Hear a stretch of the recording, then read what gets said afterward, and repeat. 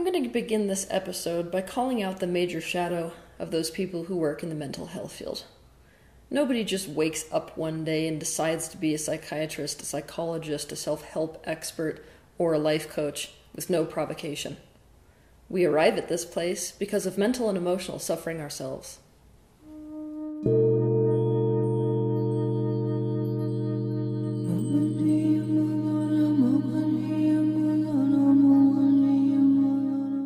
The way that we dealt with our suffering was to try to figure it all out. Most of us thought and felt things as a result of our own life experience that caused us to feel confusion and to doubt our own sanity, and so we needed to secure our own sanity, find out the truth, and get firmly grounded in reality. Knowing the what and the why helps us to feel grounded in that reality and in that sanity that we reached for like a buoy in the middle of a sea that was trying to drown us. And we try to rescue ourselves through others by helping everyone we come into contact with to find that buoy. We help people to come into that stable construct that we see as sanity and reality and truth. Even though some people in the mental health field will tell you that they got into this because of somebody else in their family who had issues, I can guarantee you that having somebody else in your family that had issues made you yourself feel confused and unstable, which is why you really had an interest in it. Trying to help everybody to find this buoy is a noble enough cause. The problem is that this very strategy which we use to help people can also be the very thing which does the most damage. And it can be the thing which prevents us from catalyzing genuine healing in somebody's life. When people come to us, we can very clearly see how what they're thinking, what they're saying, and what they're doing is out of alignment with the reality that we ourselves are seeing. Now, after putting years of study into it, we have arrived at what we think reality is. So, it's obvious to us, then, how what they're thinking, saying, and doing is out of alignment with objective reality, which we've already decided is our own. After all, our entire career is based off of having that truth and having that reality and knowing the answers. Therefore, we can easily see where the things that they are thinking, saying, and doing are out of alignment with what is right, true, and real. But this is where we go wrong. The way we try to help them is to get them, often in an oppositional way, to join our reality. I want you to imagine that all people live inside their own individual bubble. That bubble is their own subjective reality. And what people in the mental health field try to do is to get people to come out of their bubbles into our bubbles. The reason we want to do that is because it's obvious when being inside somebody's bubble, which is their subjective reality, is the thing that is causing them trauma and pain. But using this strategy, the attempt to get somebody into our bubble, is the very thing which makes healing impossible for us because of the following. 1, we are unwilling to accept that our subjective reality is not necessarily the objective reality. What objective reality is the amalgamation of every subjective reality. So if you added every individual perspective into one thing so that they were all combined, and the truth that arose out of those combined subjective realities would be the objective perspective. We all know the danger of mistaking our subjective reality with what objective reality looks like. We've all seen those movies like Powder, or K-Pax, or The Butterfly Effect, or The Secret Garden, or every movie featuring medieval medical practices where the person who is assisting someone's process towards health is so limited by what they've decided is real or true that they end up doing more damage. When you're watching these movies, you can clearly see how their subjective reality is limited as hell, and they don't actually have what's right and what's true. But they don't see that about themselves, do they? The sad truth is, it never occurs to any one of us that we might be that person. We have to be able to stretch ourselves far enough to accommodate for the reality that we may not be the one who is currently in the right and who currently has our finger or a pulse on what reality actually is, because none of us on this planet Earth, no matter who we are, can escape from the fact that we don't know what we don't know. 2, we don't really understand parallel perceptual realities. Most of us only experience a parallel perceptual reality, or the awareness of it, when we go through something like grief. When we lose a loved one or something else happens that causes us grief, we're sort of in this parallel reality, aren't we? Our life stops. Time seems to stop for us. We can't feel happy. Our perspective about life is completely changing. And when we interact with people who aren't part of that reality of ours suddenly, they're talking about their vacations. They're talking about how frustrated they are at their job. They're trying to get us to join them at the bar. And it's like we may as well be in two different realities, even though our bodies are occupying the same space. The worst part is they don't even notice. Because people don't often notice what conflicts with their own personal reality. When we talk or interact with somebody from inside our own bubble, our own perceptual reality, we may think we're doing and saying things that will help them when in fact we're just proving to them that we don't see them, we don't hear them, we don't feel them, we don't understand them at all, and they're completely alone. We are reinforcing that they have a different reality and that they are alone in it. What we do and say comes across as invalidation and ignorance, and we make the mistake of thinking it is good to invalidate someone's reality if it's causing them pain, but all this does is to solidify their reality, in fact. We fail to establish rapport enough to say or do something that will actually change their reality, or should I say, make it pliable enough to accommodate other realities than the one that is causing them pain. This is why we do so much damage to people who are mentally ill. When we approach them from inside our own bubble reality, what we're doing is making them feel more and more and more and more crazy and more and more and more and more alone until their condition, in fact, escalates. For example, let's say that you tell a paranoid schizophrenic that their reality isn't real. The people they think that are watching or following them aren't actually there and aren't actually following them.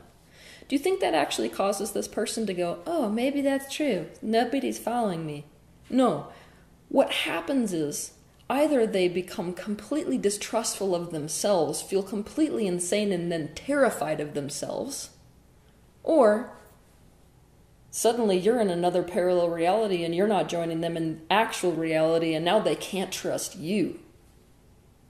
You cannot get anywhere when you are fighting against someone's subjective reality.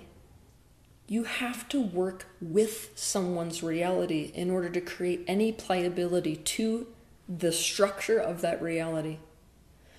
People's perceptual realities function like oobleck. I know you guys have played with this probably when you were in elementary school. If you take oobleck and you resist it, the harder you resist it, the harder it gets. To understand more about parallel perceptual realities, watch my video titled The Most Dangerous Parallel Reality. 3. Let's just be honest. Most of the people who are in the mental health field are so terrified of losing touch with their own subjective reality. They are so terrified of seeing what other people see, feeling what they feel, hearing what they hear, coming to understand what they understand. They are terrified of disidentifying with whatever caused them to feel stable and getting into someone else's subjective perspective. Here's the thing though.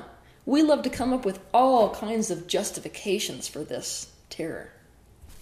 Professional justifications like, if you validate the perspective of someone who's mentally ill, you will only make them more mentally ill.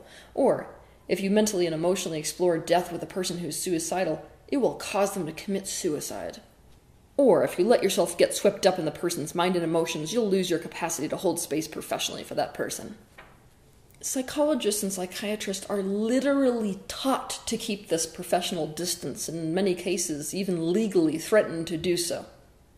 But what this does is it disallows them from exiting their own individual subjective perspective and taking on the perspective of the client that they are working with.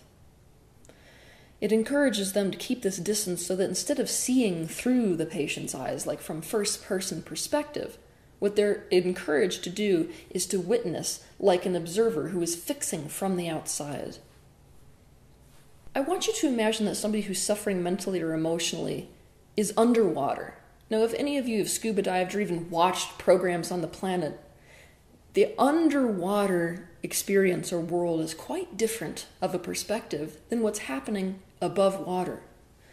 Now, what the majority of people in the mental health field do is to stand on the dock above that water and yell down anything they think might help a person down there, maybe throw down ropes sometimes.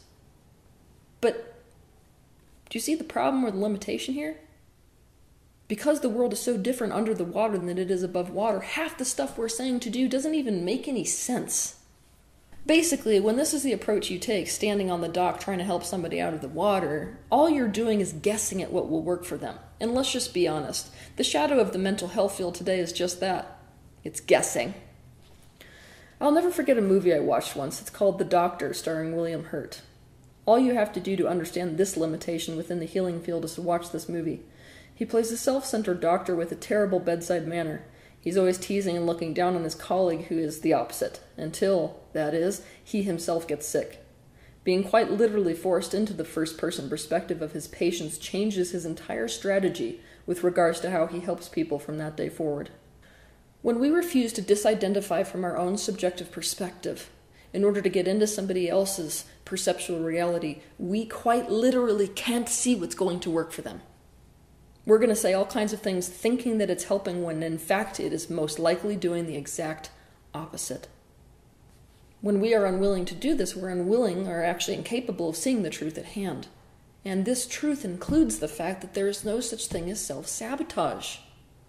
In the mental health field, we have this attitude like what people are doing is mostly self-sabotage. It doesn't exist.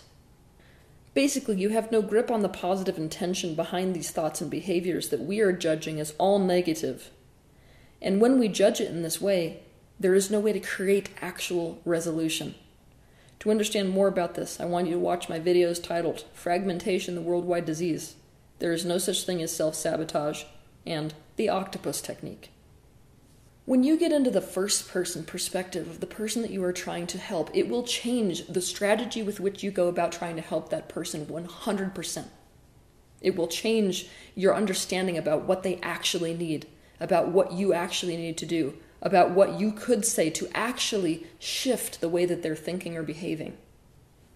And also, to be honest, when you get into first-person perspective, sometimes you see that instead of it being your client that needs to change the perspective you hold, you.